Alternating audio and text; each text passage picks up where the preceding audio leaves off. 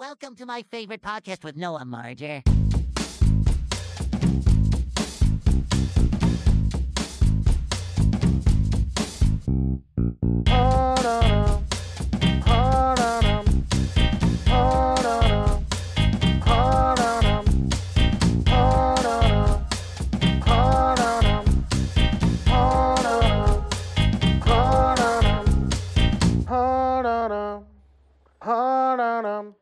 There are no traffic jams along the extra mile. Just big fucking rats that have shit on their fur and teeth like garbage. Roger Staubach, quarterback for the Dallas Cowboys, said that one. He was pissed. He was actually pissed.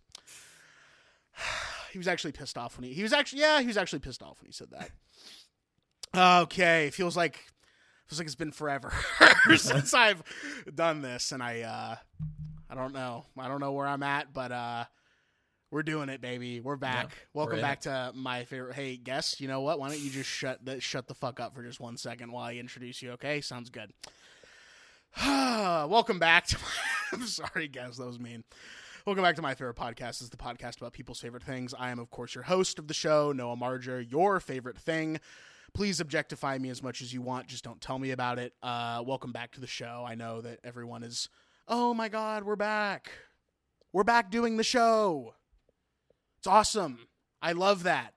That's what you guys are thinking and feeling and thinking about right now, which is cool. It's very cool. It's cool. Adam C. Cash posted for the first time in a while on Instagram. So go check that out. Go ahead and follow Adam C. Cash if you get the chance. Thanks. Gonna introduce the guest now. Okay, my guest today. Folks, we got a good one, all right? You're spoiled. I keep bringing on heaters of guests. You guys do not deserve the quality of guests that I bring you on this show. You morons. My guest today is a writer for The Verge. That is not a joke. My guest is actually a writer for The Verge. He is also the video game editor for Merry-Go-Round Magazine, which is an online culture magazine based in Los Angeles, California, of course. And you can check out his personal blog, Other Arrangements, at otherarrangements.substack.com. That will be linked in the show description. Please welcome to the show my friend, who I met at a Groundhog Day party, Ian Campbell. Ian, hello, chef. Hello, Noah. Thank you for having me. You're welcome. I feel like I kind of scared you a little bit when I told you. No, it's good. It's good. I need that, you know? You need just to be frightened, just unbelievably so. That's good. I'm glad I could provide that for you. Yeah, no, it's appropriate. I don't know if listeners will know necessarily when we recorded this, but I'll just say, listener, that it's appropriate to be scared when we're recording this. I'll go with that as well. I think that could mean a multitude of different things. It means a lot of things, yeah. But we'll go with it, and it will continue to mean a lot of things, because I believe this will come out, and we will have knowledge that we don't have now. That is what I will say. Or worse, we won't. That is also true. Or worse, we won't. If we don't have knowledge that we don't have also right now, that's an even bigger problem. Right. I guess we cross that bridge when we come to it. And by crossing that bridge when we come to it, it just means continue to do nothing and get mad online. Right. Be glad you're listening to a podcast.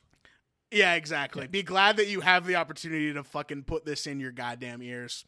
Ian, thanks for being here, my friend. I love the fact that we're looking at each other on Zoom right now.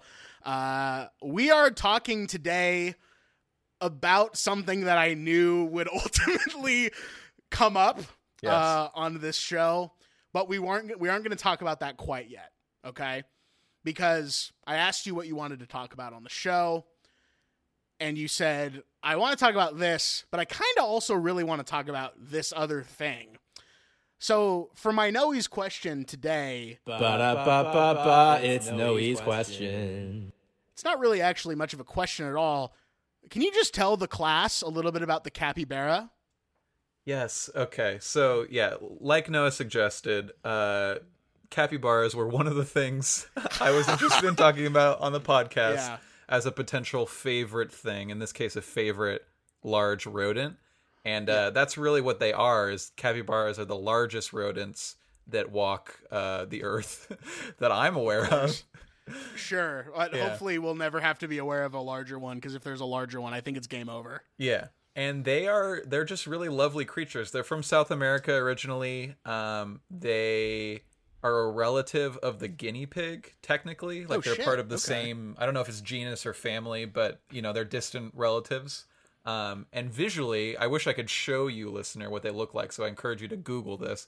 Visually, they look sort of like a giant guinea pig, That's true. That's very true. Have you ever actually seen one, like, up close, so to speak, or have you only seen them through a digital screen? So this is a weird, that's definitely weird about my relationship to this creature, is that I've only seen it in video and photos. I've never seen one in real life. So it's possible they don't exist, and damn, this is like an elaborate hoax, but I know that if I ever do see one in person, it's going to be in a very important moment for me. Yeah, I would have to imagine. I mean, a capybara is not necessarily an animal or rodent, however you want to classify it as. It's not really something you come across on the daily. And so to do a mini episode of this show right now, why do you like the capybara so much, Ian? I think because how I was first introduced to them was with like a lot of photos of them, like a capybara hanging out with an entirely different animal. It's like a capybara like hanging out with like a horse or like sitting in a hot spring with like a monkey, like that kind of thing. Sure. They seem to be really friendly, and there are just some animals in the animal kingdom. I don't know if you know this, Noah and listeners, but there are some animals in the animal kingdom who are just chill. Like they can just hang, And, sure, yeah. The capybara seems to be one of those. Like they are large enough where like they're not going to be bothered by like a bigger creature than it, but also like mellow and non-predator like, such that another creature won't be afraid of them either. So it's like a good balance.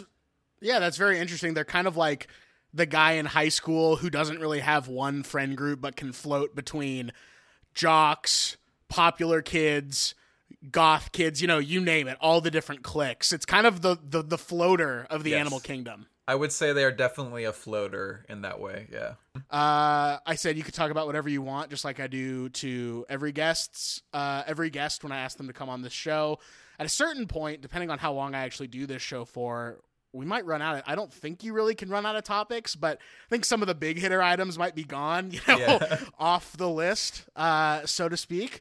So you picked podcasts, believe it or not. Like I said a little bit ago, eventually I knew I was going to have to title an episode My Favorite Podcasts with, blank, whoever ultimately ended up being the first culprit, and you are the first culprit to do that, Ian. And so I have to ask, why pick podcasts? Well, the first answer, and this is like the really simple one, is that I wanted to do video games, and I know that was like the first episode of the show. Sure. So I was like, I'll leave that. And I was trying to think of like what's a broad enough topic that there's a lot to talk about theoretically, but also can be specific enough that it feels personal and would actually be like impactful for me to share experiences with. And sure. Podcasts fit the bill. I think as like in terms of like a medium, I've had as long a relationship with them as I have like film, I would say, which is strange to think, but like I've enjoyed them critically or like with an artist's eye, I think, as long as I've enjoyed film. So they feel like one and one to me in terms of like, here's an impactful thing that I know has shaped my life in some way that is actually a favorite that I would want to talk about. Well, I don't mean to like, make you mad, but you could have talked about video games if you really wanted to. So I know, you'll just have to come back to and do video games. Yeah. Okay. Fair. Totally fair. I get it. I respect it. I thank you actually for wanting to do something new. I appreciate that. But if you want to do video games, we'll just have to have you come back and do video games, because I know, you are the video game editor for Merry-Go-Round. Obviously that, holds a special place in your heart, but thank you for picking something different. Thank you for going, out on a limb, out on a tree branch, maybe that a couple monkeys could sit on potentially. Couple of monkeys like you and me for the next 90 minutes. Yeah. Okay. Well, you said you've been enjoying them with a critical or artist's eye, for as long as you've been enjoying film. And that is my next question, is what is really your relationship to podcasts? When did they come into your life? How has your relationship with them grown, changed, gotten worse, gotten better? Talk to me just about your overall relationship with podcasting and podcasts. So fans of the Ian Campbell cinematic or audio universe will know that I shared an album on It's on the List. That is probably like my favorite album that I listened to in high school. It was Tan Lines Mixed Emotions. So right around the same time that I started listening to that album, I started actively listening to podcasts. And you might wonder, like, what is the why does Ian have all this time to listen to hours and hours of audio? And the answer is, Ian was very lonely in high school and had to walk home from school often, so needed something to listen to for like the mile walk from school back home. So that's how I like started listening to podcasts. But once I got into it, I was like, oh, there's so much variety. And I think that's like when the critical mind kicked in or whatever. And I'm like, oh, totally, the form, Yes, the podcasting form. That's what Aristotle was writing about in the Poetics. It wasn't theater, it was podcasting. And he was in a way the first podcaster. They didn't have a way to record it digitally, so people just scribed everything that he wrote. Or he'd like sit on the steps and then he'd like repeat himself and they'd all listen. Exactly. And that was, ancient podcasting. So shout out to our boy Aristotle, shout out to Socrates, shout out to Plato. I don't think Plato would be very well received online today, which I know is kind of an insane thing to say, but I have a feeling Plato might get the shit kicked out of him either in reality or digitally. Do you share that sentiment? How do you feel about that? Not only do I share that sentiment, I would say all three of those dudes would already be canceled if they had Twitters. Definitely Socrates, but like for reasons outside of like his own opinions about things. Yeah. Why would Aristotle be canceled? Just because he's like a loudmouth? I think so. I think like I'm trying to think of like people who are on Twitter now who like take the philosopher role, of like, I'm the person who's going to synthesize what's actually going on or whatever. I think they don't last long. Anyone who thinks they know what's going on usually doesn't last long. That's fair. It is kind of a red flag when someone's like, let me tell you how it really is. Yeah. That's when I turn off. That's when I tune out. Pretty much. That's when I take the headphone off and I say I'm done with podcasting for the day. So you're on these mile-long walks, to and from school, or just from school? It would depend on the day, but usually from school. Okay, so you're on these mile-long walks from school most of the time. What, I guess, do you initially like about podcasting? And then as time has gone on and now that you're in your mid-20s, how has that sort of relationship about what you look for in a podcast or what you enjoy about a podcast changed, or has it really changed? Maybe it's the same. So I think what I liked when I was younger, like high school age, was the like controversial aspect of podcasts, which is like the parasocial relationship, this idea that you feel like you're friends with the people who are talking into your ears, even though they don't know you exist. And they might not even know how many people are listening to their podcast in the first place, Right. So that definitely attracted me as someone who was like still trying to figure out how to make friends at a new school. Having voices that I could hear every week was like, wow, that was like big for me. Yeah. I'm going to hang out with, I don't know. I'm not saying you listen to this person, but today I'm going to hang out with Joe Rogan. Exactly. And then the like next me and day Joe are buddies. Yeah. And then the next day I'm going to listen to Aaron Mahnke on Lore or whatever it is. Right. Like I'm checking in with all my friends, so to speak. Yeah. And that's a very real phenomenon that like that is like the reason why I think we keep going back to podcasts in a lot of ways. No, it is. It's more, it's like in multiple mediums. Like it's not just in podcasts. Like I would say there are probably YouTubers, vloggers, people on Instagram who maintain similar relationships with their fans or like with the people who consume their content. It's not like necessarily a good thing. And in fact, it's a bad thing if like the person creating the content is taking advantage of the fan or whatever. But I won't lie and say that I don't still like have some of those feelings about like the shows I listen to, you know? Sure. In a way, it's inescapable. I don't know if I would say that it's inherently a good or bad thing. I don't know. I think it's just sort of how it works. Right. If you are into it, you know, it's not fiction a lot of the time, unless it actually is fiction that you're listening to, and it's like a well-produced, you know, fictional, well-written radio play, basically, just in on-demand VOD form or AOD form, I guess, in this case.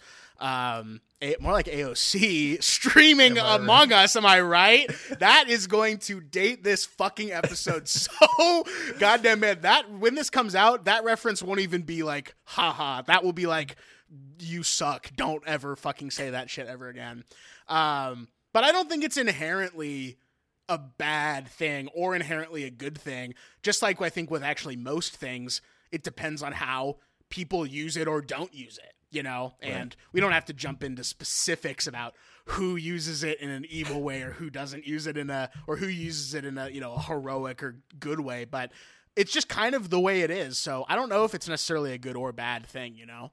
Yeah, I think that's fair. And that's why I specifically like mentioned the like creator has some responsibility or whatever. It really only becomes bad when someone has bad intentions or is trying to make like a lot of money off their fans or whatever.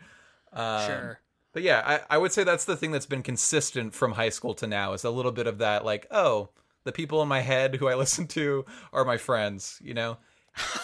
Yeah, we are your friends or whatever that Zac Efron movie was, when really in reality they're not your friends at all and they don't give a shit about you. But we like that to a certain degree. Yeah.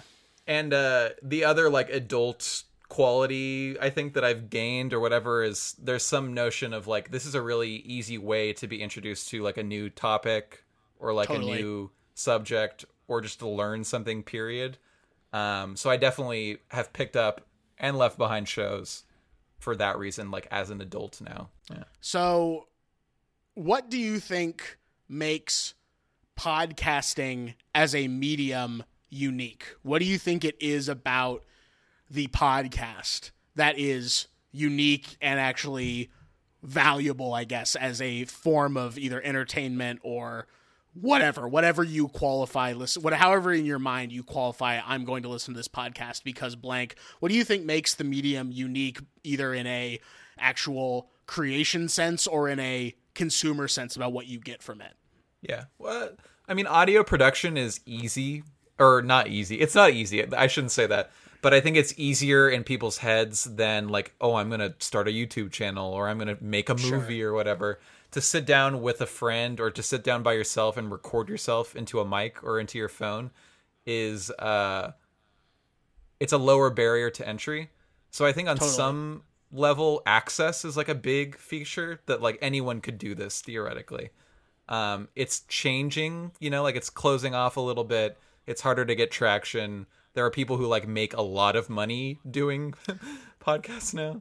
A lot of money. Yeah. I don't have the specific figure in front of me. Chapo Trap House. Do you know how much money they make a month off Patreon? It's like, I don't know if it's hundreds of thousands, but it's a lot. It's enough where that's like the pay for all the people on that show. So, Ian, they have the number right in front of me now. Per month, as of what is today, October 29th, 2020, the Chapo Trap House podcast on Patreon makes $162,827 a month. And there are 3 hosts. Normally, sometimes they bring on Virgil or Amber. 3 consistent people. Yeah. There's 3 people who host that show. I'm sure they have a guy who, or a gal, or a person who edits that show for them. So maybe they, throw them some bones as well. I would have to imagine. But they're the number 1 earning podcast of all time. And that's not nothing. I mean, that's a lot of money one per person. Year. Yeah. It is. I mean, that's more than $1 million a year just off a podcast. And to say that 5 years ago that you could be a millionaire off doing a podcast, probably people would laugh at you. But now it's for real, baby. And we're entering 2021. And I think it's only going to get larger and more, upscale. We'll talk about it when we get to the fast facts, obviously. But I don't know, man. It's crazy. And I'm sorry I completely derailed you from what you were saying. But no. that is my job, is to be annoying. That's a good illustration of like the access thing I was talking about, is that like even when that podcast started, it started as a very casual thing for those three guys, and now it's a business. Yeah.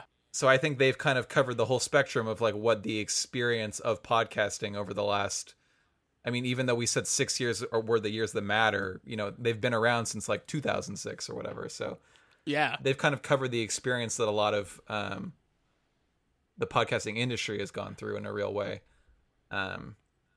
So yeah, I think access is a big part of it. And the other thing, if I were to narrow it down, is like I guess like it's sort of like the inversion or like addition to what I was saying before about like parasocial relationships.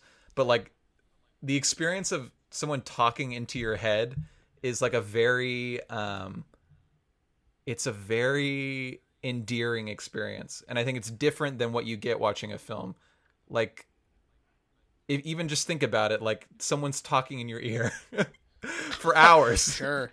Yes. And you're 100%. listening, Yeah. Or looking at your phone and missing every single thing that they're saying. Right. But in theory, you're listening to it. Yeah. It's, I don't know. When you put it that way, or when I put it that way in my head, I always think like that's wild that people do that and that it works. So that feels like a unique aspect of the medium to me, is that like it's invasive, like it gets in you in a way that a film isn't guaranteed to do, I feel like.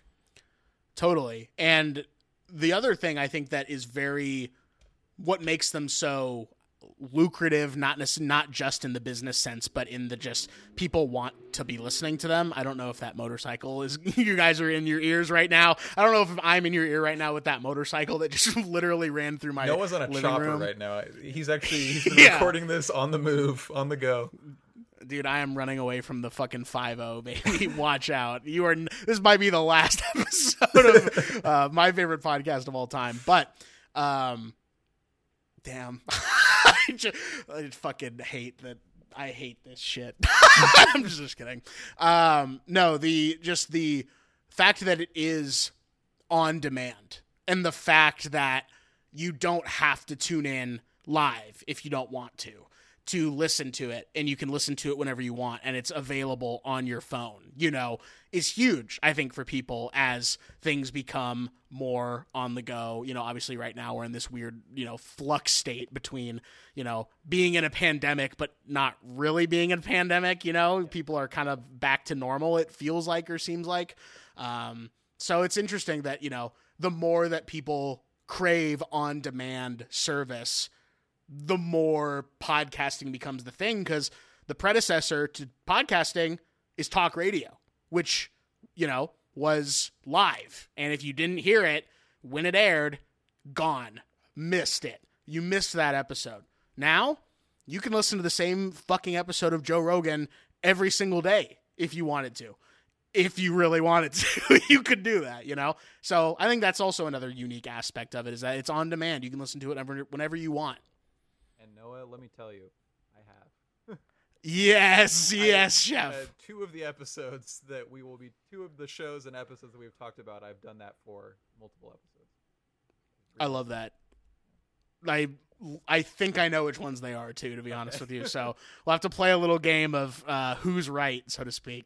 I want to get moving a little bit quicker here, but I'm just interested because it is so different, and there are actually options as far as this goes. Where do you actually get your podcasts from? Like, are you a Spotify guy? Are you an Apple guy? Are you a Stitcher guy? Where do you go to get your podcasts, and why do you choose that medium? Right now I'm grabbing them from Apple Podcasts, the podcast app. Yes. If only because it's free on my phone, and I think that's true for like a lot of people. If you have an iPhone, it's probably where you'll go first. I've tried out other services, like I did Overcast for a while, Pocket Cast. There's a bunch of apps basically, but I've always come back to the Apple Podcast one because I like talking to Siri and saying, "Resume my podcast." Wow. Okay. Very interesting. It's interesting that you decided to go with the iTunes, I guess, Apple Podcast type thing. I wish that I liked that app more. It's got maybe the worst user interface, I think, of any of the big podcasting apps. I've never used Pocket Casts. I've never used Overcast. I don't know anyone else who uses it. I actually use Stitcher, believe it or not. Yeah, I'm a Stitcher guy. Because, and we'll talk about this more when we get to one of the shows, but I was obsessed with a particular podcast. And there is a thing on Stitcher Premium where for $35 a year, all of Earwolf shows are ad-free. I know. Which one was I obsessed with of the three? They're ad-free, and you had the entire back catalog of Earwolf content. And I think that's actually mostly true. Well, the first show that we're going to be talking about, that's not true for, because there's actually a fun little coincidence with what you sent me versus what's available on Stitcher Premium.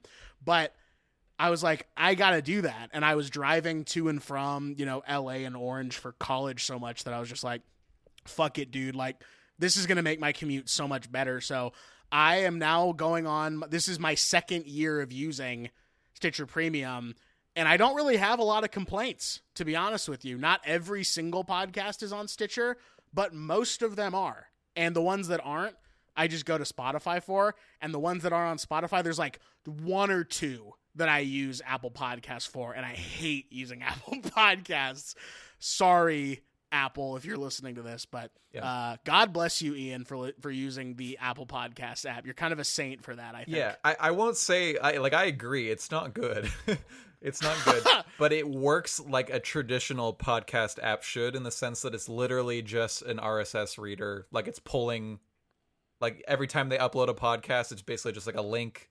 Apple Podcast is clicking that link and downloading that audio. And there's no subscription service. There's none of that weird Spotify stuff where things are exclusive to one thing or another. Right. Everything is there that's going to be there. And I like that. Even though the experience is not as good, there is a certain amount of freedom that I think it offers that, like, in particular, Spotify does not. I would agree with that. Spotify is not a podcasting app. They just have the ability for you to upload your podcast to. And I have a feeling most people would tell you they use Spotify or they use Apple Podcasting for their apps. You might get some folks every now and then who use Stitcher or use Google. I know Google Listen used to be a thing. They changed it. I think it's just called Google Podcasts now. It's very boring. Just called Google Podcasts. I had a real hell of a time trying to get this podcast uploaded to Google Podcasts. It's really fucking annoying. But if you're listening to this in Google Podcasts, God bless you. Thank you, Chef. I think we might be able to move into the fast facts section now about podcasting. Ian, is that cool with you if we move there? I'm ready. Lay it on me. Lay it on you? All right, here we go. So, like I said previously, talk radio is sort of the obvious precursor to podcasting, and we don't really get a podcast until the 21st century, and people credited the modern podcast to two guys in particular. I believe it's pronounced, I'm going to say Weiner, so that it's not Wiener, but Dave Weiner and Adam Curry are usually the people that are attributed with inventing the podcast, because they were the people that developed the ability to pull from RSS feeds, in which if you don't know what an RSS feed is, I don't know how to explain it super well. Maybe Ian, you have a better idea, but basically what I think it is that it's just a way to upload something to one place so that multiple places can pull from a central location. How did I do, Ian? I think that's accurate. It's like, what if a URL for a website could be for more than just like visuals and text, but could be for files and accompanying visuals, and like what if a URL could hold a lot more information, I guess is basically the idea. What if a URL could drive a car, basically, is what it comes down to. That's exactly what it's doing. That's exactly, they're driving a car. Yeah.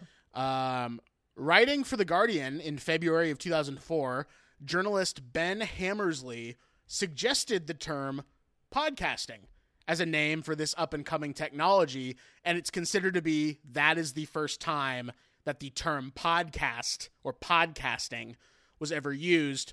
Presumably, it's a portmanteau between broadcast and iPod. And like we were saying, that was in 2004. It's 2020 when we're recording and releasing this episode. That was 16 years ago. This is brand spanking new in the grand scheme of it. So it's just kind of crazy to see how far it's come along as an industry. Yeah, oh yeah, definitely. The first ever podcast service provider was Liberated Syndication, aka Libsyn.com. It's still up, but it mainly acts as a hosting site now, and it's considered, I guess, to be the first ever hosting site. Ian, have you ever been out to Libsyn.com? Oh, I've been to Libsyn. I am more familiar with them as a host, as a podcast host. When I've like researched trying to host my own audio or audio for friends, I've often gone there because they have probably like the simplest, most straightforward plans, you know, and it's like very reliable. It's like how people tell you to edit in Audacity, you know. It's like, it's not great, like it looks very bare bones, but it gets the job done.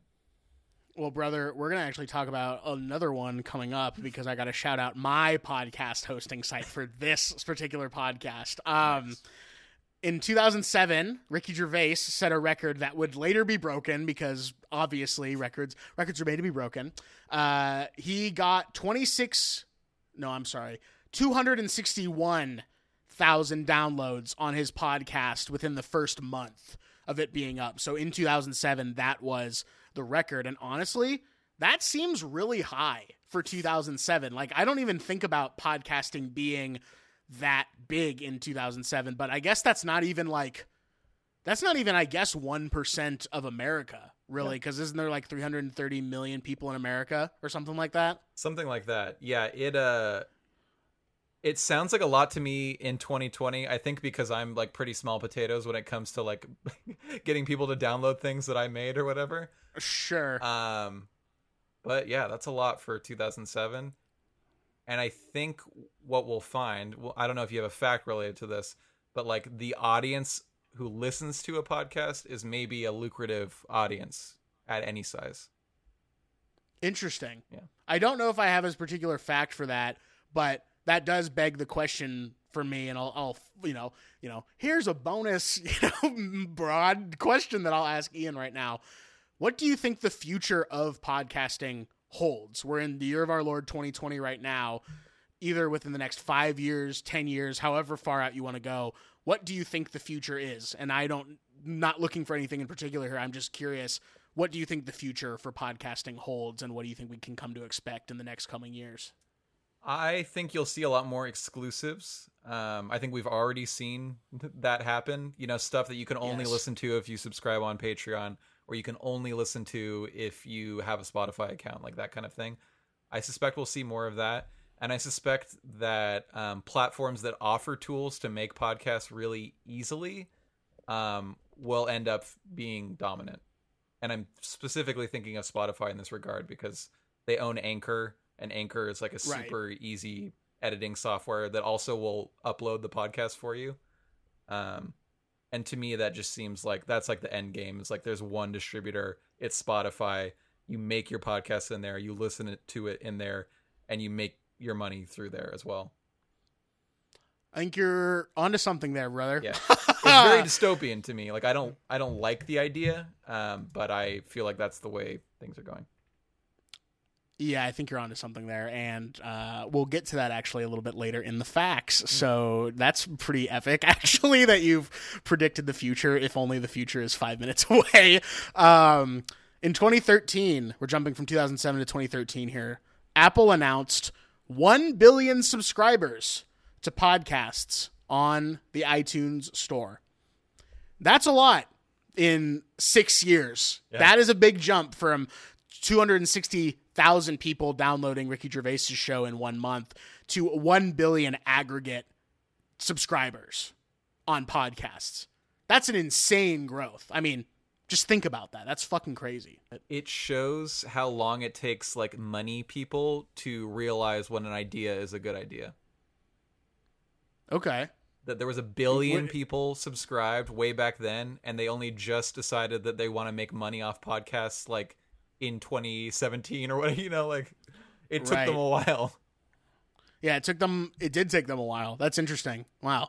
You're cooking my goose right now, so to speak, as far as things that I had never considered before, but you're 100% right. Speaking of 2017, in 2017, Amazon developed and produced the show Lore, which I think I mentioned earlier, based on the podcast hosted by Aaron Mahnke. A podcast got turned into something that is proven to be lucrative, an Amazon TV show. Right. Have you ever listened to Lore? I have tried. I don't really like it. It's interesting because I listened to an episode of it maybe a year ago or whatever, and I loved the episode that I heard. I thought it was awesome. And then every other episode I thought sucked. And I was like, damn, dude, come on, man. Aaron Mahnke, you got to get your shit together. It was a great episode. It was about like a couple who like got into like a fight or whatever driving home from a party, and then they were abducted by aliens. And I was like, this is riveting. This is awesome. Yeah. Why have people not talked about this before? And I think I figured out why, because the rest of everything I heard was not as good. And the Amazon show was animated, no? Oh, I have no idea, to be honest with you. I wasn't sure if Maybe it was live action or animated, but I don't even know like how they adapted it, but whatever. We're never going to Yeah, I don't either. But animation would make sense, though, because it's like there's so much crazy shit happening in those episodes because it's about, lore of mythic things and lore of things, these big ideas. Animation would seem like the way to get that across, little recreations or whatever. In 2019, here we go. This is exactly what you were saying. In 2019, Spotify acquires both Gimlet and Anchor FM. This is where I have to shout out Anchor. This podcast is hosted by Anchor because it's the easiest way to get it started at this point. It's free. I think if you're really a big dog as far as, podcasting is concerned, you probably wouldn't use Anchor. But like for the person getting started, Anchor is, and this is not paid promotion. I'm not being paid to say this quite literally, even though I am hosted on Anchor. They should pay. They goddamn right they should. It's crazy the amount of listens you have to get to even make a little bit of money using Anchor. But if anyone wants me to read ads on the show, I will fucking do it. It doesn't matter what it is. I will read ads for the dark web on here if you want me to read ads for the dark web. But in 2019 they acquired Gimlet and Anchor, and it's just like what you were saying. It's all being funneled into one place. It's all becoming a monopoly in that way. And so, but shout out to Anchor because I'm hosted on Anchor. It's on the list as hosted on SoundCloud. Mason figured out how to do that. But I'm using Anchor 10 times out of 10 instead of SoundCloud. Sorry, folks. Yeah, what can I say? Easier. Way easier. And Libsyn, I think, isn't expensive to host. I was looking at it now. I think it's only like $5 a month or whatever to host there. And I'm sure it does a great job. But Anchor's free, and it does the same exact shit, and that's it. I don't think it gets easier than that at that point. We last little fact, Ian, my friend Ian, on May 19th, 2020 of this year, Joe Rogan announced that he signed a multi-year licensing deal with Spotify worth an estimated, drumroll please, $100 million. Making it one of the largest licensing agreements in the podcast industry. The deal will make the Joe Rogan Experience available on Spotify starting September 1st, 2020, so it's been available for a month or whatever. And from January 2021, it will be exclusive to Spotify. clips of the video version will still be available on YouTube. But when that happened, that to me was like, things are going to change and things are going to become like streaming services are now. That was sort of my first indication of like, we're going to ultimately get to the point where it's like, Chapo is only available on, Griffin, whatever, this imaginary hosting site or this imaginary streaming service called Griffin. Griffin, maybe, I don't know where that came from. Who knows where I could have pulled Griffin from? It's impossible to say. And then Doughboys is only available on the HeadGum, streaming service or whatever it is. And all these different networks are going to have their own thing.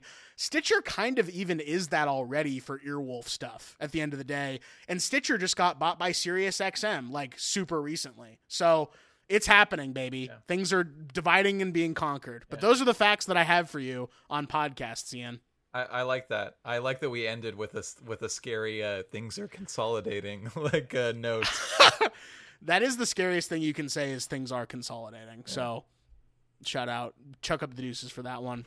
But Ian, I think it's time we actually dig into what you brought to me and the folks at home specifically today. Are you ready to dive into the shows? I'm ready. Holy shit, he's fucking ready. You guys can't see this, but he put what is it, eye black under his eyes like baseball players, and he's got a big fucking wad of bubble gum. Hey, can you fucking spit that out, dude? We're trying to do a podcast. Sorry.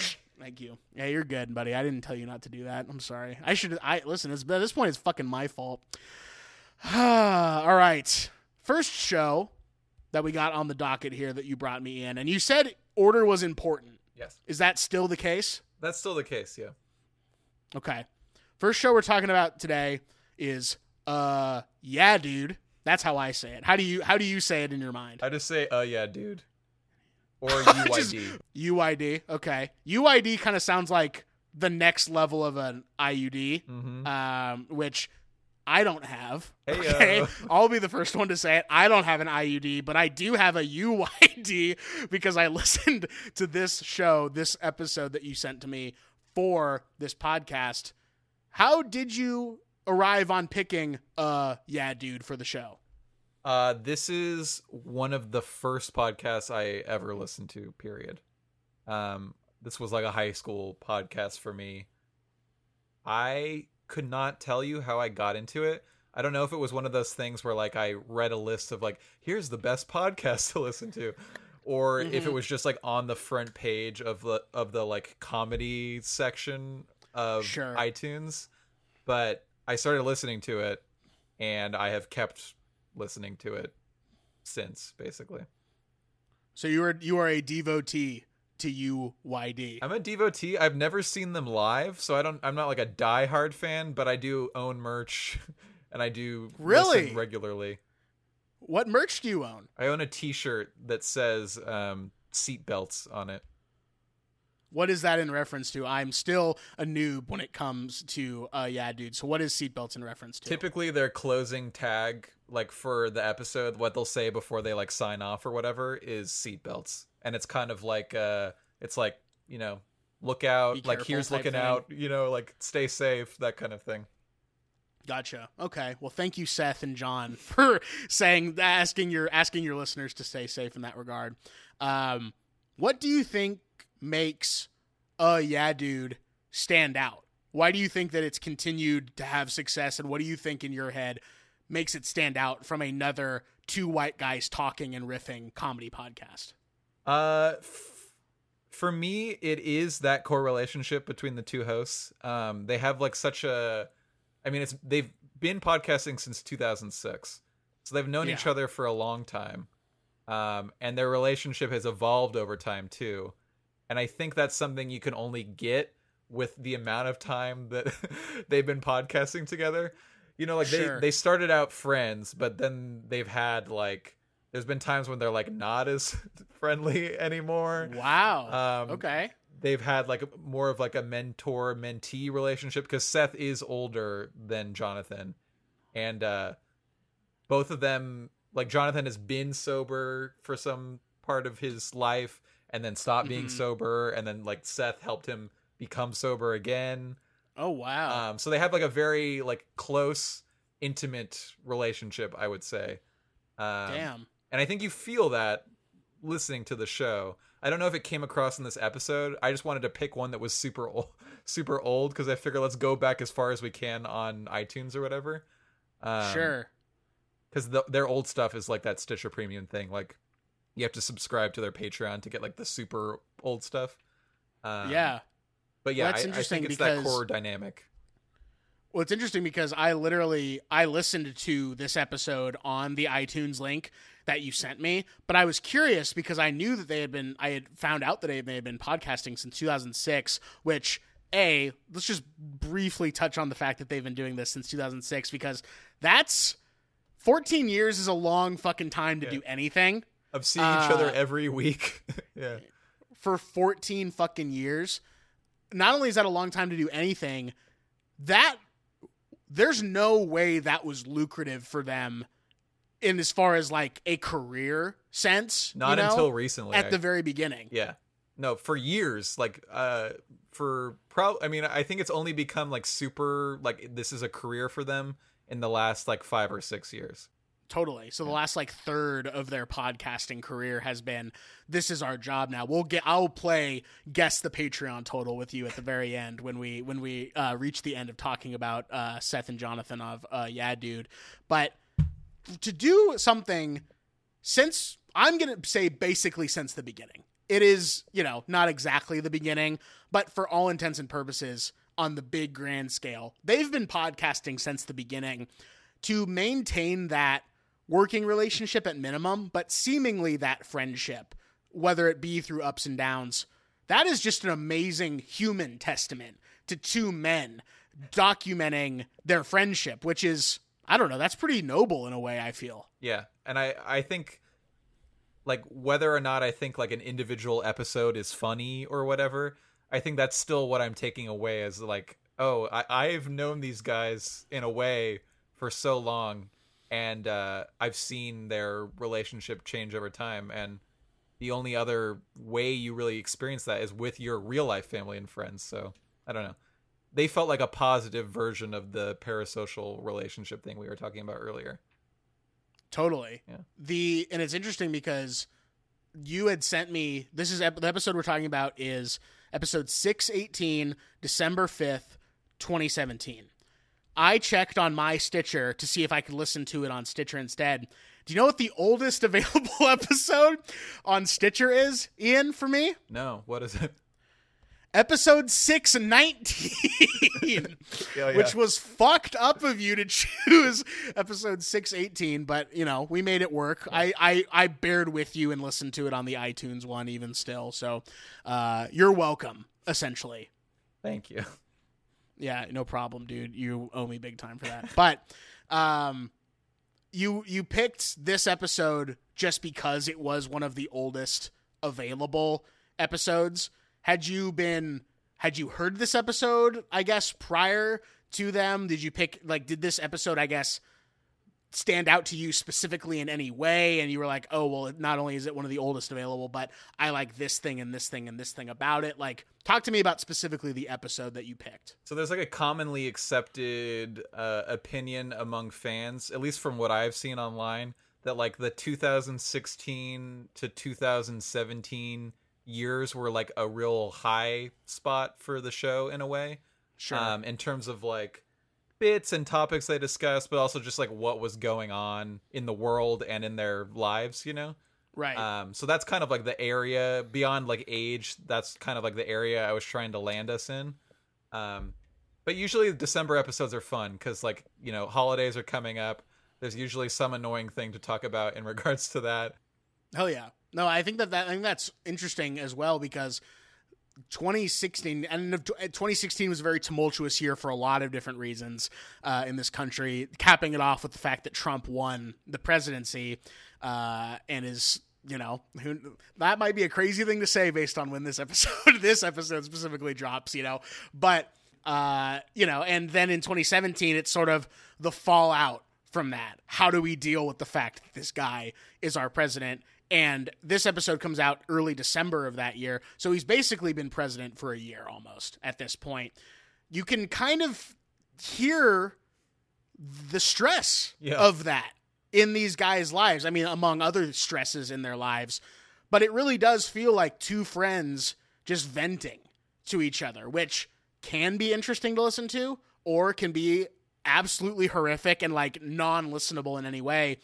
But they've found a way to do it so that it is interesting, and they found a way to do it so that it doesn't feel laborious. I guess when you listen to this show, what are you feeling and thinking on a normal episode, an episode that's working for you? Like, what is it about it specifically? I'm thinking the moments I always enjoy are the moments, like, this is really weird. They're the moments when I know Seth is going to say something that will make Jonathan laugh, where I can tell, like, the path he's going down is going to crack him up. And that's, I mean, like I said, that's like a weird idea that, like, I am having fun knowing that somebody else is having fun or whatever. Sure. But that's usually what I look forward to. It's like, I know there's usually each moment has a moment, like, episode has a moment where Seth is going to say something that's going to kill Jonathan. And it's been a while since I listened to this episode, so I don't remember if there's like a specific moment in this one. But I remember this December area having a couple good, like, we have to stop moments. The moments to me that stand out as a first time listener of this, not only this episode, but of this podcast, two moments really stood out to me. One happens at the very, very, very end of the episode. Like, literally, I think it's the last thing that they talk about. And I believe it's Seth telling Jonathan this.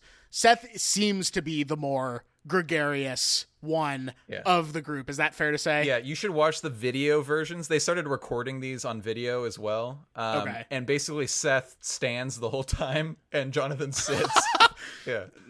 Seems like a perfect sort of visualization of their relationship almost, at least in this episode specifically, because Jonathan feels a little bit more like laid back, you know, like just like sort of absorbing it all, and Seth sort of feels like the guy shoveling coal into the train to make it run down the track, bursting ahead. But it still felt relatively chill, and that was the interesting thing, is even when Seth did get sort of ramped up, it still had this sort of laid back vibe to it, you know. And I think that's also something unique about podcasts, is that it really can take on like a I'm chilling with my friends sort of vibe that TV really can't replicate in the same way. Film can't really replicate in the same way a lot of the time. I mean, obviously things like Dazed and Confused have been, you know, titled hangout movies and stuff like that. Right. But podcasting really seems to be able to do it consistently and seems to be like a hallmark of some podcasting. And that's sort of how I felt the entire time listening to this. I'm like, this is mainly just sort of chill, and occasionally you're going to get some big laugh moments or some moments that are like genuinely like ear catching, I guess, in this case. Is that fair to say? I think so, yeah. And I think their format lends itself to that as well, that it is just a conversation. They have some bits that they've done over the years, but they typically don't come back to them often. Usually, like, the main thing is like, here's an article, here's a headline or something that I read or experienced, and we'll talk about it and like riff on it or whatever. So it's like a combination of that kind of just purely conversational thing, plus the fact that like each episode ends with each episode begins with a song and ends with a song. Like, it's a very like smooth transition into listening and leaving listening kind of thing. That's another like thing, is when I first started listening to this episode, it was literally like a 3.5 minute it's like almost the whole song. Yeah. And I was just like, God damn it, Ian. I don't want to listen to a podcast that is a 3.5 minute intro. I mean, Doughboy is one of my favorite podcasts. Nick Weiger will do like those long fucking winded transcripts of the history of the chain, but I mean, that's part of the show to a certain extent. This was literally just an intro song, and I was like, God damn it. Like, I don't want to listen to that. But then I realized, oh, this is like their thing. Part of the and vibe. It's different every time, right?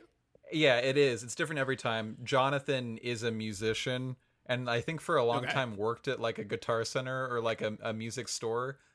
So he's the one who's like selecting those tracks for each episode. And Jonathan, did you know that he is the son of like, not royalty, I guess, but like, he is Jonathan Larroquette Jr., basically. Yeah, he's like a Hollywood brat.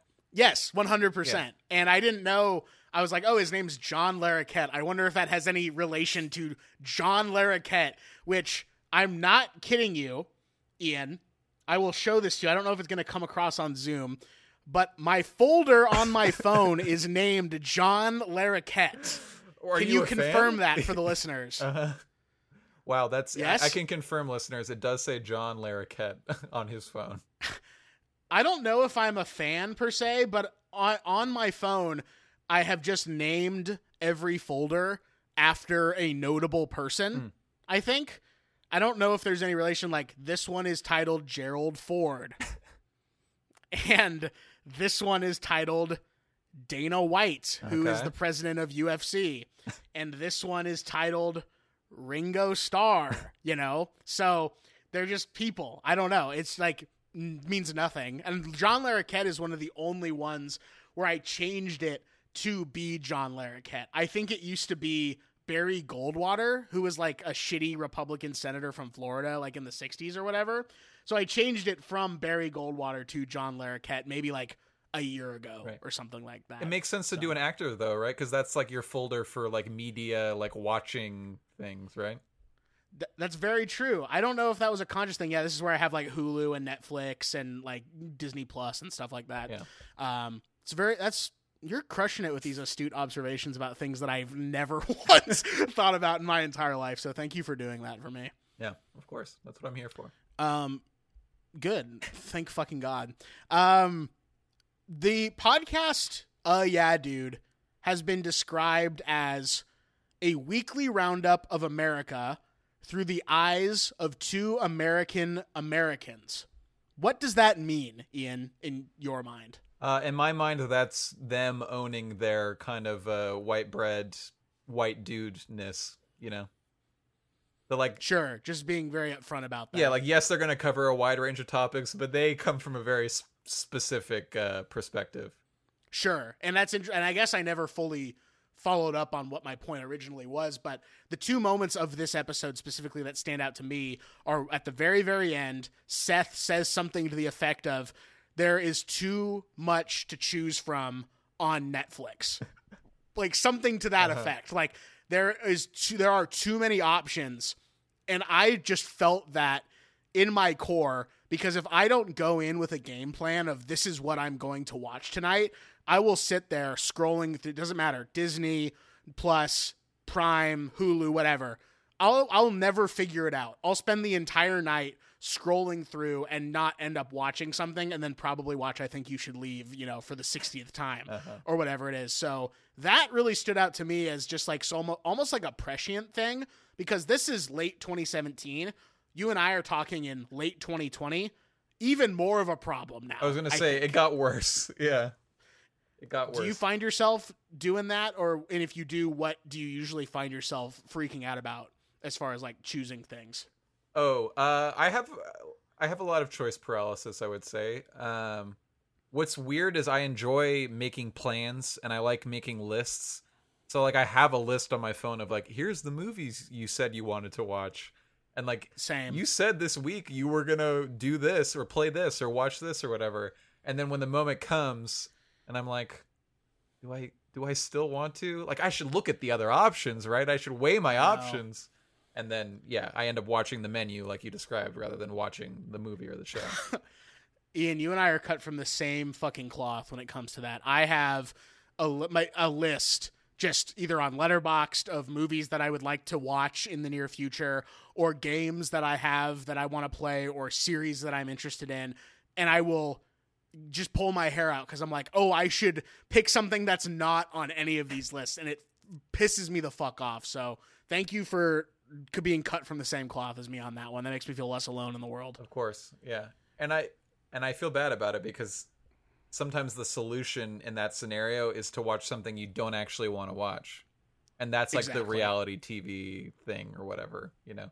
That's how I end up watching Below Deck or whatever. Is I couldn't choose the thing I should watch, and I end up watching the thing that I don't really want to watch. It's the thing you don't really want to watch, but it's the thing you know will be okay. Yeah. It's passable. Yeah, it's satisfying enough. There's a structure or something to the episode. Exactly. Yeah. Exactly. It's media I can consume and then just fucking forget about instantaneously. Right. You're making you feel like you've accomplished watching something by actually having it on. He did it. His eyes were open. His eyes were open. His pulse was fucking pounding a million miles a minute. So that was one thing that I really liked because it felt prescient about them talking about choice paralysis. And then they also talk about, I don't know if you remember this, there's that whole section where they talk about the note on his car. Oh, yeah. That was being left by supposedly the drunk mom or whatever it was. That was just a moment where I just felt like you're just listening to these guys really just catch each other up on what's been going on in their lives. And that was like a genuine story that he had and he really wanted to tell Jonathan about. I just thought that moment, that kind of encapsulates what I think the best possible moments of that show are. I'll tell you too, it was like a weird experience for me to listen to this show, like living in Orange County or whatever and going to college in Orange County and then moving to LA. And they're like two LA guys. And like a lot of the stupid anecdotes are just like, and I went to get coffee or I went to move my car, like that kind of thing. So it was a very surreal experience to like live in LA and drive by the places that they mentioned. Like I know they're real places, obviously, because they're real people. But it did have that feeling of like, I'm in a fictional world. I'm in this world I've heard so much about on a podcast called Los Angeles, California. Yeah. And it's freaking me the fuck out because that place only exists in my mind and now it exists in real life. That's interesting. Yeah. It's really interesting. I mean, I feel like that's, if you're not from LA and they're talking about those things, it's got to feel made up almost to a certain degree because you just have no basis for it. Also, LA is weird. Like there are weird aspects Yeah. to living in Los Angeles. So Absolutely. I mean, having to move your car for street cleaning fucking sucks. Yeah, that And really that's, sucks. you know, it does. And aren't they starting? I mean, I'm not currently in LA, as I think I've mentioned on this podcast right now, but aren't they starting to like bring back ticketing for that shit? And because of COVID, they stopped it, but now they're bringing it back. yeah, right? because you know the pandemic ended, so people are leaving the house now, and everything's fine. So I do remember that the pandemic ended because Trump ended it. So congratulations to the United States on that one. yeah, I'm glad that happened. Yeah, I'm glad. I'm also glad we figured it out finally, and we're not, in the fucking throes of it now. Yeah. And Ian, now comes the game that we will be playing with this one and the last show that we'll be talking about, which is how much do you think they pull in off Patreon per month? Ian, how much do you think? 15,000. Final answer? Yes. You've locked it in. Ian, you're close, actually. Okay. But you do not get the cigar. You're close, but no cigar. I'm sorry to say. The actual figure, and this is as of 10/29/2020, $12,056 per month. But when you're only at $1 base for your Patreon, you can obviously give more per month. Yeah. $1 is the minimum. Most people, I have to assume, are giving $1 because that's all that they are being required to charge. That is, in theory, 12,000 people giving $1 a month so that they can have the back catalog to, yeah, dude. That's staggering. It is. It's not a huge number as far as like what some podcasts pull in, but just based on the fact that their base tier is $1, that's amazing just to think about. Yeah. That's crazy. Have you heard of the concept of 100 true fans? No, talk to me about that. There's this idea that I've seen. I forget who wrote this manifesto originally, but there's this idea that like for an artist or any kind of person who's creative, all you need is 100 true fans who will, consume whatever you make, buy whatever you sell, and are just like committed to your project or like whatever your style of work is. And if you have those 100 true fans, all you would need to do is charge them, $10 a month or whatever, or $10 per piece of art that you make. And you'd probably have enough money, more than enough money to live, That's a good point. And I think their Patreon kind of illustrates, for only charging $1, they theoretically have like 1,200 true fans, which is, staggering because there's lots of podcasts who have more listeners, but probably not as many podcasts that have consistent listeners. That's true. And I mean, if you've been there with the beginning, that's 14 years of following these guys, you know, and I'm sure that it only multiplies because the more you get into their current stuff and you've already exhausted that back catalog, the more you'll be like, well, fuck it, I'll pay $1 to, a month to listen to episodes from 2006. I don't know if I've ever heard a podcast from like pre-2014, or that's not true because one of the podcasts like we're talking about iPhones, today pre-smartphones. Yeah, that's true. I don't know if I ever have, so I wonder what that would fucking sound like. Probably just insane as far as, you know, the standards that we're used to. But Ian, is there anything else you need us to know or want to say about Yeah Dude before we move on? I would say, like, if you are listening to us talk about podcasts and you're interested in picking up a new one, this is like a super easy, light lift one to just try, like put on and listen to. And you know, whether you like it or not, you're consuming a little bit of podcasting history. So I think it's worthwhile to try. That's very true. Yeah. It is considered to be the first comedy podcast by a lot of people. Yeah. So it's worth it. If you're a podcast aficionado and you don't know about Yeah Dude or haven't listened, I'm going to second that. It's worth listening to, if not just one episode to say, I have experienced Seth and John. Yeah. Is that fair? I think so. Well, now we're going to move on to... I have a lot to say about this podcast. The second podcast of the three is Comedy Bang Bang. Why did you pick Comedy Bang Bang, Ian?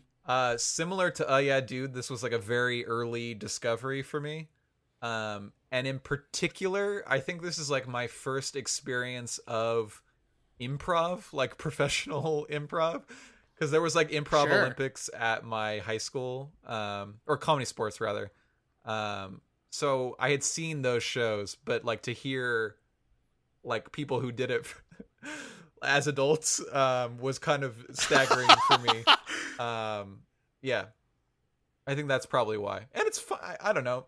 There's more good episodes of Comedy Bang Bang than there are bad episodes, I would say. So sure, at least in my memory.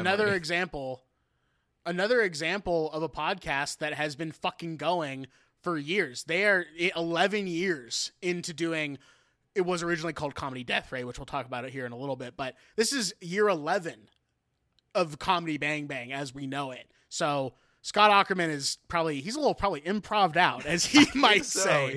Yeah. You know, it's interesting. I kind of want to talk candidly about Scott when we actually get into the show specifically, but besides the fact that this is one of the first that you discovered, do you remember how you came across Comedy Bang Bang? Or was it just sort of the same as Yeah Dude, where it just sort of came across your dashboard one day? I think this is one that was recommended to me. It might have even been from an AV Club list. Sure. There was a while where they were really consistent with their podcast coverage. I think Podmass is like the name of the column that they write, like reviewing podcast episodes. And I think I got into Comedy Bang Bang the first time through that. Gotcha. Okay, so literally it was a journalistic recommendation of like, of this is a podcast to listen to. This is important. Yeah. This is important. This is fucking newsworthy, you guys. What do you think it is about Comedy Bang Bang that makes it stand out from other podcasts? There's a lot of improv podcasts now. Yeah. What do you think makes CBB stand out? I wouldn't say it's like specifically the talent, but it's rather that people come back, characters come back over time, and it really builds in like a long-term way that I appreciate. That can happen in like long-form improv or whatever, like just watching a show. Right. But it feels totally different in a podcast, I feel like, that you're listening to over the course of weeks and months and years, you know? Totally. You get people coming back and, you know, it could be a character you love and you're like, oh, yes, I get to hear, you know, whoever. I get to hear Gino the intern again, you know, thank God. Or it could be a character you absolutely fucking despise and you're like, well, guess I'm not listening to Comedy Bang Bang this week or for the next 2 years in some cases. Yeah. So, yeah, very interesting there. Why this episode in particular? This is episode 148 from March 11th, 2012 with Jason Mantzoukas and Andy Daly. Why this episode in particular? To me, this episode is kind of iconic. You're getting a good combination of things working at like multiple levels. So just like in terms of the dudes in attendance, generally I'm a Jason Mantzoukas fan. He gets on my nerves now. I think I've tired a little bit of his shtick. But at the time when I first heard this episode, I was like, who is this? Who is this guy? He's speaking directly to me in a way. And I felt similarly about Andy Daly. This was like my first introduction to him. I had seen Jason Mantzoukas and other stuff. But Andy Daly is like, I don't know. He feels like a savant to me in some ways in terms of specifically like building character. Yes. And this episode I think is a great example of that, both in the specific character that he brings, but then also how the episode concludes. Yes. Yeah, Ian, when you told me you wanted to bring on Comedy Bang Bang, kind of just lit me up in the most like general sense, because this show was, for all intents and purposes, it wasn't the first podcast I ever heard. I had heard other podcasts before. This is the first one that mattered to me. This was the first podcast that I truly felt invested in. I truly felt like I excited to listen to Comedy Bang Bang. And it helps, because it is a comedy podcast, that there's lots of clips on YouTube of characters and bits specifically. And that's what was my real intro to it, is I would just sit in my room, lying on my bed, listening to bits off YouTube from Comedy Bang Bang, just discovering new comedians. You not only did you get to hear, I would actually argue it is the talent that is part of what makes Comedy Bang Bang so special, because they truly do get some of the best guests to come on that show. Yeah. You don't get John Gabris, to go on any podcast, it's gotta be one that he feels like he can actually do something with. And he's been on Comedy Bang Bang more times than I can count.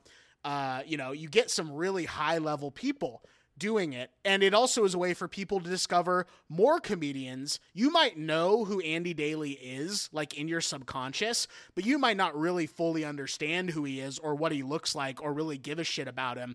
But when you hear him do Chip Gardner, Dalton Wilcox, Shooter the LA Comedian, Gil and Golly or whatever their names are, you hear him come back. Dom DeMillo is one of the most classic Comedy Bang Bang characters of all time. It becomes exciting to be like, what are they going to do? You become invested in what these people are going to do next, both as a performer and as a character. Oh my God, Dalton Wilcox was so funny the first time I heard him. How is he going to top it this time? It's like a high wire act. It's fucking amazing to a certain point. Do you know what I mean? Like, to a certain point, I don't know, at least personally, I fell off the fucking table completely with Comedy Bang Bang about a year and a half ago. And so you bringing it back onto the podcast feels like a homecoming for me personally, diving back in to Comedy Bang Bang after basically just leaving it, discovering more podcasts that I like more. But it really will always have a special place in my heart as like, this is the first podcast that I cared about and the first podcast that I actually felt excited about. I don't know, man. When you said you wanted to bring it on, I had a whole range of emotions fly through my head and my heart. Does any of that, resonate with you at all? Yeah, I connect to that somewhat. I think there was a while where this was like this podcast was the funniest thing I would experience like in a month or like in that week or whatever. Funnier than anything in my real life and funnier than any other like content I was consuming, like I was watching a lot of network TV in high school, big on NBC Thursday nights, but this was typically what funnier was the NBC than that. Thursday night lineup? Oh yeah. What was the NBC Thursday night lineup that you were clawing after back then? So the golden years, there you had Community, you had I believe it was The Office next, and then you had 30 Rock closing it out. I might have those switched out, but you had those three all on Thursday night, and that was just a killer for me because 3 different types of comedies and all of them more or less equally funny to me, at least for a while. Sure. Yeah. That's fair. Yeah. Yeah, it's crazy to think that even anyone today would be watching a network for an actual TV show that wasn't news coverage. It's just crazy to think how fucking crazy things have changed even in such a short time. Oh, when I had a DVR, I was so excited to use the DVR to record all my shows. That was like a very big thing for me, was when I was allowed to use the DVR, or like I learned how the TV works, I guess. When your parents unlocked you from whatever cage they were in, like, and they were like, you're going to learn how to use the DVR, son. You know, like this is something that is going to happen. Yeah. You're so scared of it. But yeah, man, the joy of knowing that Comedy Bang Bang was going to be in your life, and you just could not wait to get to that episode of that week. It truly is one of the best experiences, I think, of just waiting for it to come out, and then it coming out and either being so disappointed that you don't know who anybody on the episode is, or somebody that you don't care about, or saying, fuck it, I need this in my veins, and just listening to it anyway. And it's interesting to think about who has sort of gone through the hallowed halls of Comedy Bang Bang that you wouldn't think, because they are such huge stars, but Thomas Middleditch used to fucking roll through Comedy Bang Bang. Ben Schwartz used to roll through Comedy Bang Bang. Horatio Sands goes on to Comedy Bang Bang, you know, every once in a while. You know, you get these titans that come through. Conan O'Brien has been on Comedy Bang Bang. I was thinking of Lauren Lapkus, too, who was in wasn't she in a Sandler movie recently? She was in The Wrong Missy with David Spade. Yeah. Which, pretty bad. I didn't watch it. I was like, I like you, but not enough to do this. She is doing so much in that movie. I love her too, and that's how I was introduced to her as well, was through Comedy Bang Bang. Have you ever actually gone and listened to Threedom at all? Yes. Mm-hmm. I enjoy Threedom. What do you think about Threedom? That's a good comedy. Okay. Like, that's some of the best people from Comedy Bang Bang hanging out. Just chilling, having fun. Together. Yeah. They are. They literally are, because they're not doing characters, really. They're just kind of trying to make each other laugh as people, which is nice as well. Yeah. I don't know, man. There was just this sort of wall that I hit like a year ago, probably, maybe a year and a half ago, where I just kind of got sick and tired of Scott, to be honest with you. I kind of got sick of Scott's shtick, both his shtick and his shit. Like, he kind of just felt grumpy and like not really into it, in a way that he really does feel into it in this episode, specifically with Jason Mantzoukas and Andy Daly. Like, he feels younger, which I know he is, but he feels younger in the episode as well. I don't know if that means anything to you, but it means a lot to me. I think this episode gets out of control a lot faster than some other ones do too, which might be why he was maybe a little caught off guard by how quickly it starts getting wild. But I've definitely felt that, because like his shtick is sort of a straight man. I mean, it kind of depends. Like, sometimes he's like the normal guy. Other times, you know, he has his weird proclivities that'll come up or whatever that are like recurring, you know. And sometimes being a grouch is part of it, but you can tell when it's a thing he's putting on versus like, this man is actually a little tired of doing this, I think. I think he is tired of doing it, and I don't know if he knows how to stop doing it, which is kind of a scary position to be in, because he's an older guy. He's like born in like 1969, 1970. You know, he had a career as a writer. Prior to this, he was known for doing Mr. Show with Bob and Dave. That was like what he was mainly known for, I think, prior to Comedy Bang Bang. And so he just knows everyone, you know, and everyone wants to come on Comedy Bang Bang. And so it's a very interesting situation, this show is. It's just crawled into my life in such interesting ways, and I've had to boot it out, so to speak, because I just am sick and tired. Get the fuck out of here, Scott Aukerman, you dumb piece of shit. This episode in particular, though, is Andy Daly doing one of his most famous characters, Dalton Wilcox. What is it about Dalton that you like so much? I think there's a lot of like hat on hat moments with this character, in the sense that like he's a cowboy, which is like, okay, sure, he's gonna do a Western voice or whatever. He's a monster hunter, which is also an element. And then he's also like a poet laureate. Like there's all these aspects of this character that could be, I think, enough to build out a episode in their own right. But they're all being combined in an increasingly like horrifying way as you kind of realize what this character's actual deal is, in terms of being like a killer.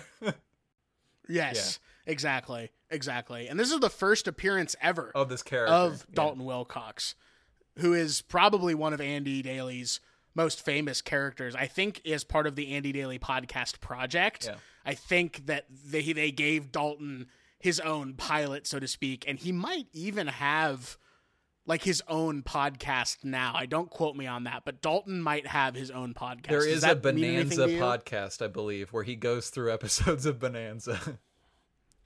Good. Yeah. Honestly, amen. We need more shit like that in the world. Yeah. Ian, is there anything else you want to say about Comedy Bang Bang before we jump into our last podcast of the episode? I don't know. I think you should listen to this episode that I recommended. What is the exact title of this episode? I don't remember. I believe it's called Wipeout. Yeah. It's not available on like a podcast app unless you're doing the Earwolf one, or is it on Stitcher Premium? Yeah, because they have all of them and it's ad-free. So if you have Stitcher Premium, it's available there, but it's on YouTube, right? Yeah. So you could listen to the YouTube rip. I think, like, if you never listened to the show, try this episode. I think it's very funny, separate from any feelings you have about improv or the premise of the show. Yeah, Andy Daly is a amazing toe-in-the-water guy for this because he's just genuinely very funny outside of anything else. Yeah, and if you are not interested in the podcast, I would recommend Review, which is an excellent show that he stars in, and it should have gotten more episodes, I would say. Agreed. And on the second episode of this podcast, Rocky and I spent the beginning part of the episode talking about Review and Andy Daly. We ended up talking about it for way longer than we should have. So everything's fucking coming together, Ian. We're making threads tie up with other threads. If Damn, this was the I love it. It's like finale the On of your Cinema. podcast. There'd be a lot of threads fucking coming together right The now. season God forbid it's not the finale of my fucking podcast. God forbid. I think that's it as far as we need to talk about Comedy Bang Bang. We still have one more fucking episode to talk about. Are you ready to dive in? I'm ready. Last podcast on the docket, as far as Ian's favorite podcasts are concerned, is one that I kept calling the wrong name to myself. I kept calling it The Restless Picnic, but is actually called The Relentless Picnic. We are talking about the episode that aired on February 14th, 2018, Valentine's Day of 2018. Ian, how the fuck would you describe The Relentless Picnic to someone who's never heard it before? Like many podcasts, it is a number of men talking to each other. Yes, that is very true. I would say something that's distinct about this podcast is where some podcasts are going for that kind of like casual hangout vibe. I think there is a real commitment among these guys to have a conversation that is important and meaningful and rigorous to a certain extent. And they joke and they have fun or whatever, but their like philosophy is being applied basically in their conversations with each other. And the show, The Relentless Picnic, started as like we're going to talk about politics because Trump was elected president, but very quickly became not about that at all and just about a topic of interest or a particularly meaningful idea. And I think they've been all the better for that. And speaking of meaningful ideas, I mean, this episode that we're specifically covering is all about relationships, both platonic and romantic. And I was not prepared for how uncomfortable at times the conversation gets surrounding the true feelings that exist about relationships. And although it's about relationships with other people, at its core, it really kind of is about your relationship with yourself and how that manifests in your relationships with other people, which I thought was really kind of genius on their regard, always finding a way to make it about that. I don't know if that was sort of your like, oh, that's my head fake for this episode, is that ultimately it actually is about the relationship with yourself. But How would you describe this episode to someone who had never heard the Relentless Picnic before either? How would I describe it? Sometimes I lead with the Philip Seymour Hoffman anecdote that they get into, because I really do think that is like a beautiful, I don't know, they're thinking, but specifically what Philip Seymour Hoffman's wife shares in the little thing that they read, feels like a really beautiful idea of a relationship that's strained for very specific reasons, obviously, that are very personal to one of the people in the relationship. So sometimes I lead with that because I'm like, everyone likes Philip Seymour Hoffman. They talk about him in a nice way in this episode. Maybe that's a good end for people. But other times I'm like, hey, do you ever have like fucked up feelings about your friends and how you relate to them and like whether or not they like you or you like them, that kind of thing? You should listen to this. I feel like they dig into it in a good way that might leave you with a framework to think about it. Yeah, these are genuinely thoughtful guys. Like, whether you think they're smart or not is kind of a different, conversation. But I don't think you can walk away from this episode without thinking, man, these are very thoughtful men who clearly are comfortable enough with each other to dig deep on a subject, which you just genuinely don't get very much. That's a very rare sort of dynamic to unlock, so to speak. And so that really scratches a very particular itch. And unlike Yeah Dude and Comedy Bang Bang, there's very few episodes of this podcast. This is a very limited, compact thing. And they've only recently come back, right? They've sort of come back as The Cabin, or they're doing a mini series called Cabin. Have you at all tuned into Cabin to see how it's different? Like, talk a little bit about that. I have, yeah. They're doing a mini series that is about, it's sort of about America, and they recorded a lot of it during right before the pandemic, and then during like those first early months of the pandemic. So it has a very particular vibe that I would say is different from a lot of their episodes. Sure. It feels a lot more serious, which is, the show is already serious to a certain extent, but it feels there's a lot of gravity to what they're discussing, talking about like ideas of self-reliance and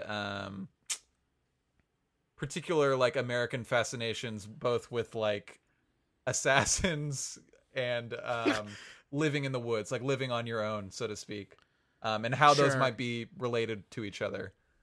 I've enjoyed it, but I will say that I like their kind of standalone episodes just about one individual topic better than this ongoing miniseries. This also seems like the most Ian of any of the three that we've talked about. Like, this very much feels like a part of you in a way, at least my understanding of you as a man, more so than Comedy Bang Bang or Yeah Dude. I'm like, wow, this feels like this is important to Ian. Would you say that this podcast is important to you in that way then? I would say it's important to me. The circumstances in which I started listening to it, and then also just my experience with the podcast itself. It's been like an inspiration in terms of like my own work and my own ideas of like, oh, if I were to make a podcast, it would be like this. Right. But also just like my thinking about the world, and like certain ideas in the world, basically.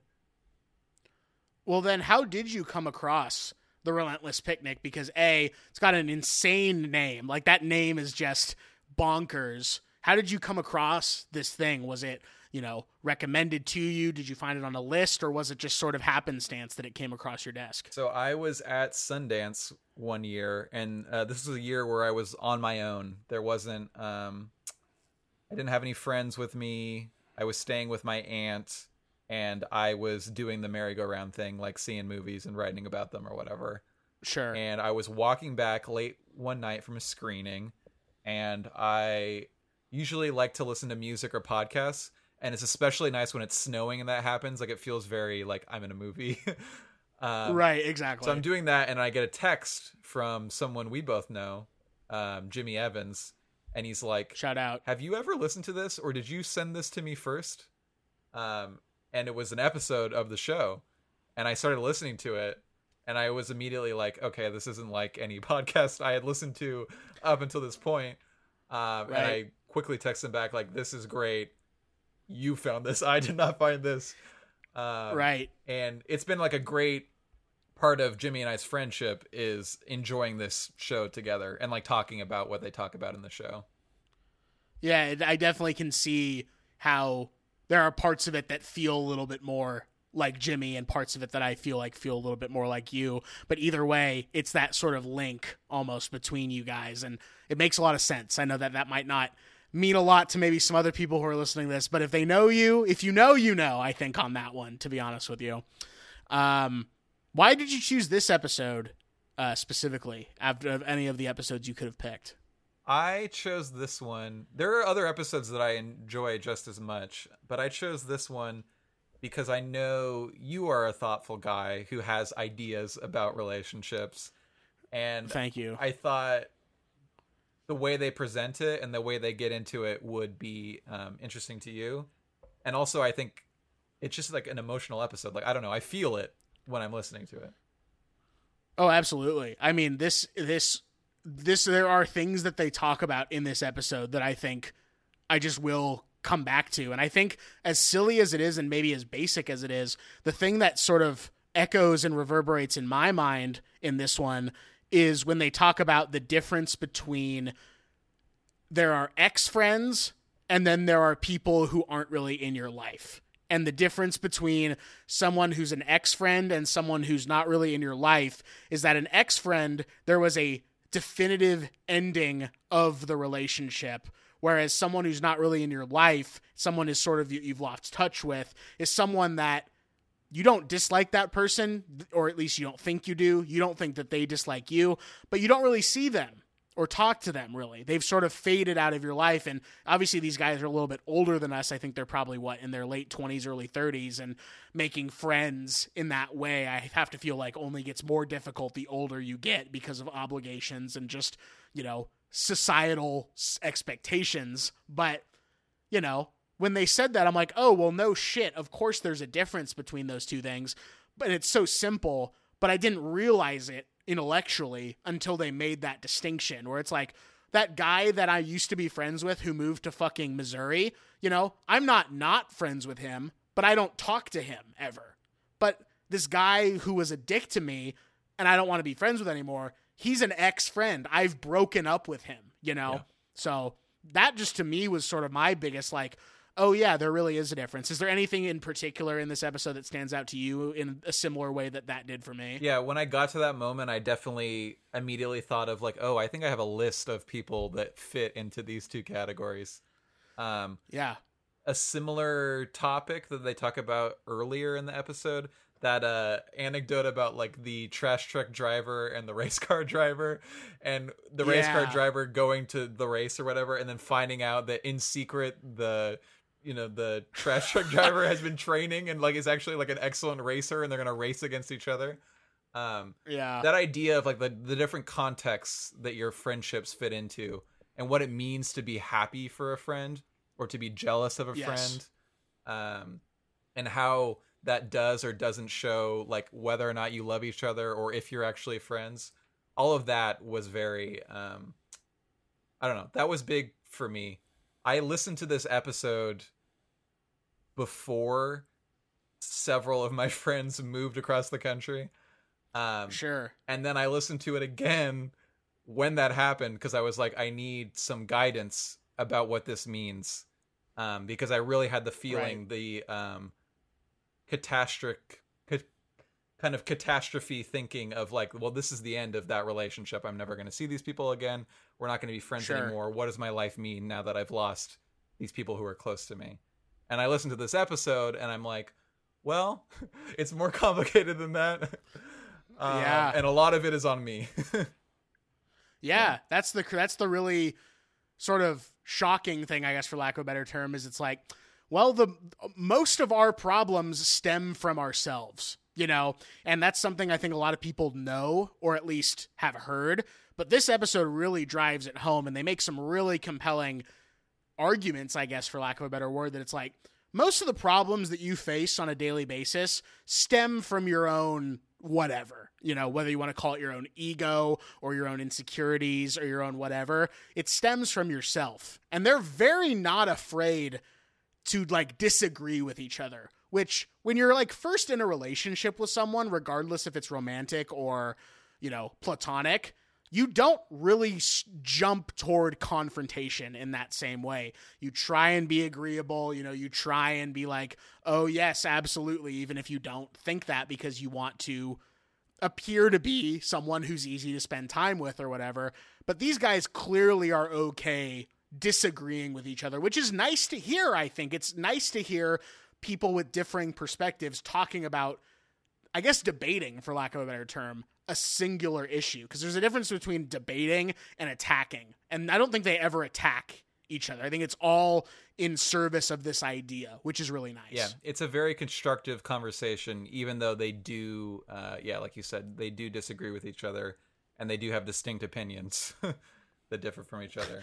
Yeah, this is also another show where I think the friendship dynamic is attractive to me or interesting to me.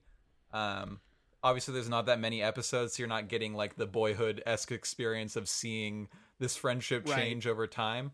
But I will say there is a quasi sequel to this episode that has a lot to do with the state of their friendship 2 years after this and how it's changed dramatically. Gotcha. Hosts, okay. yeah. Maybe you and I should talk off mic about that episode, because I'd like to hear that one. Yeah. But I also think that the other thing that's interesting about this podcast specifically, which we haven't really talked about in regards to the other two, is that Eric, Nick, and Adam, the three guys who are the hosts of this show, who I can't distinguish from one another after one listen. That's okay. I will eventually if I keep listening to it, which I kind of want to. I kind of want to dig deep into this one. This was the most surprising one to me of the three. I think that they were able to gain steam from this podcast because of Twitter.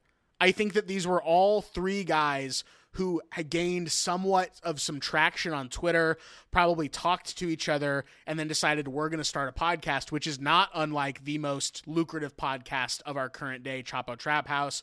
Matt Chrisman, Will Menaker, and Felix Bitterman all, achieving some sort of Twitter celebrity on there, coming together, creating basically the Dirtbag Left, for all intents and purposes, and sort of, coining that and being all about that.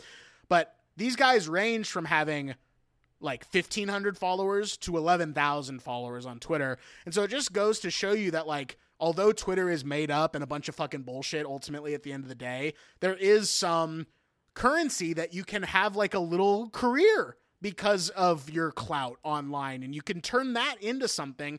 And that kind of weirdly is the American dream in some ways, is to get noticed online and then to be able to turn your notoriety online into something that ultimately does make you some form of money, in the cold hard cash sense of the word. I don't know. It's just interesting to me that that is a thing that people do now. That's basically what Yeah But Still was. Brandon and Jack, had thousands and thousands of followers. They were friends, and now they have a podcast and have more followers, and they just keep sort of exponentially growing. I don't know. It's just the other way to do it, I guess, now because of the internet. Do you have any thoughts on that? I think so. You can really combine forces in a way that is impactful for the amount of people who listen and, the success of your project and whatnot. I don't know if it's good. Like, I don't know. Like, influencers getting together. I know that's not necessarily what's going on with these Twitter personalities specifically, but I don't know. It's not always as meaningful a combination. It's meaningful in a number sense. I don't think it's always as meaningful in a, like, the actual product sense. Sure. And again, I don't know if it's always inherently one way or the other, but it is a thing that is possible because of we're living online. in a lot of ways. We're living online. Like they say in The Social Network, they first lived on farms, then they lived on cities, then now we're going to live on Pornhub.com, right.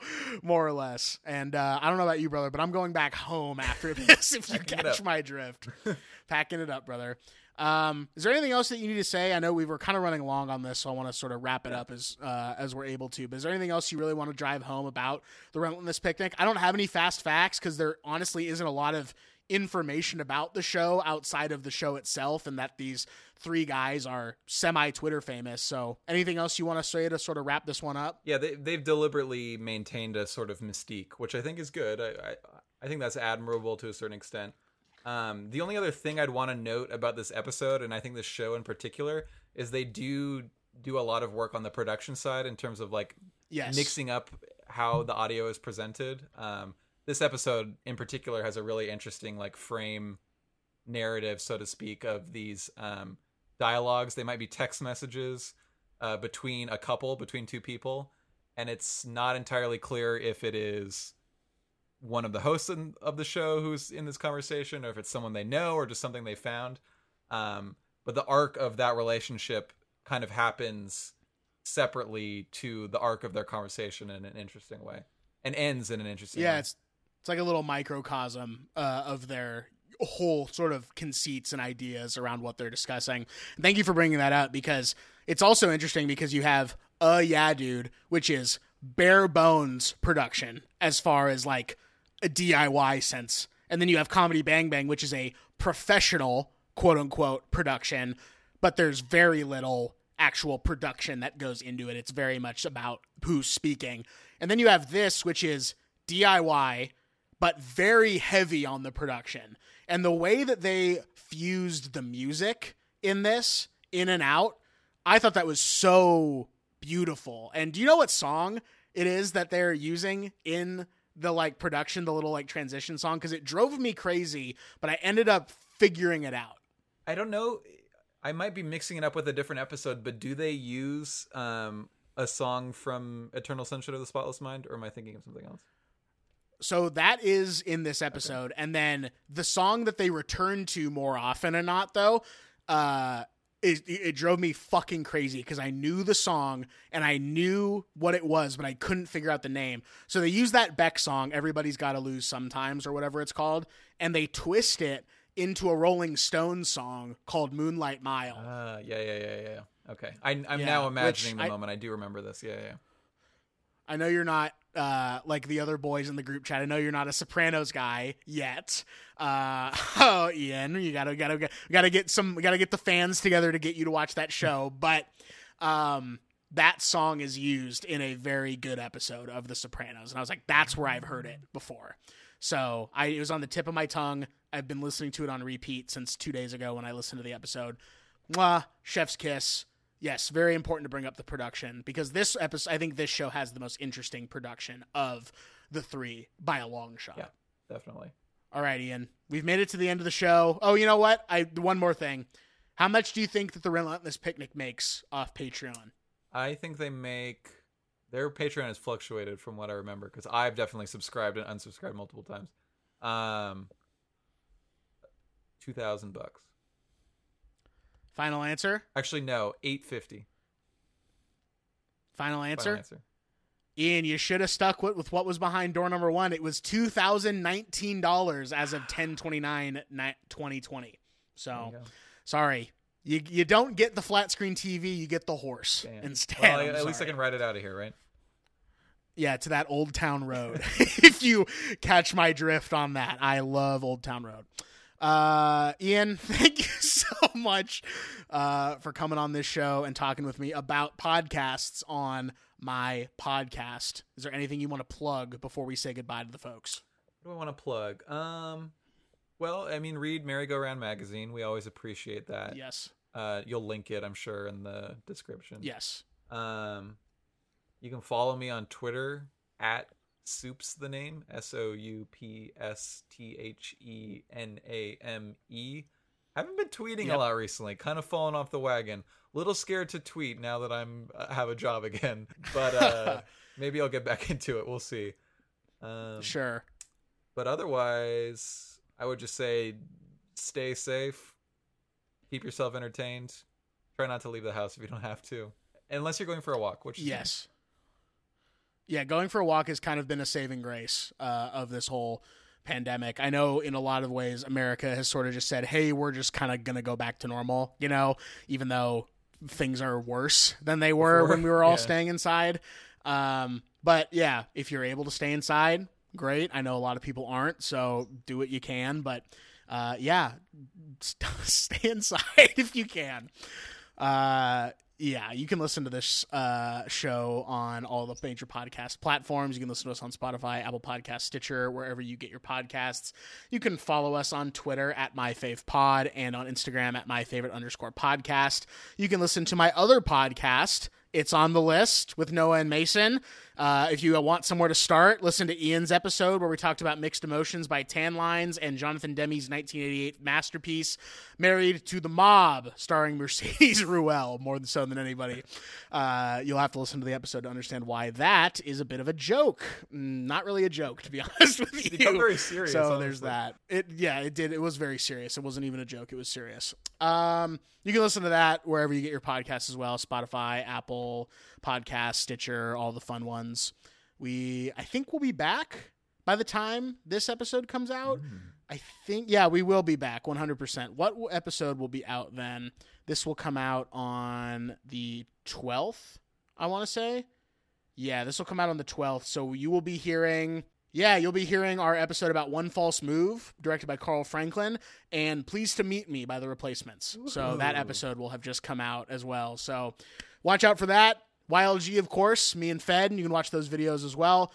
You probably want me to stop talking because we've been talking for 2 hours. Maybe I'll be able to edit it down. Hopefully I will. Probably I will. Ian Campbell, thank you very much, my friend. I really appreciate your time.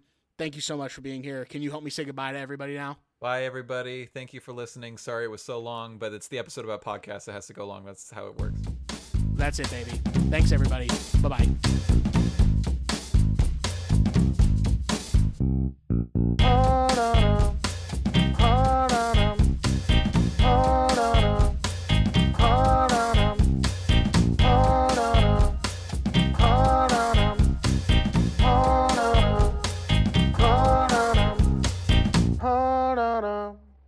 Ha-da-dum.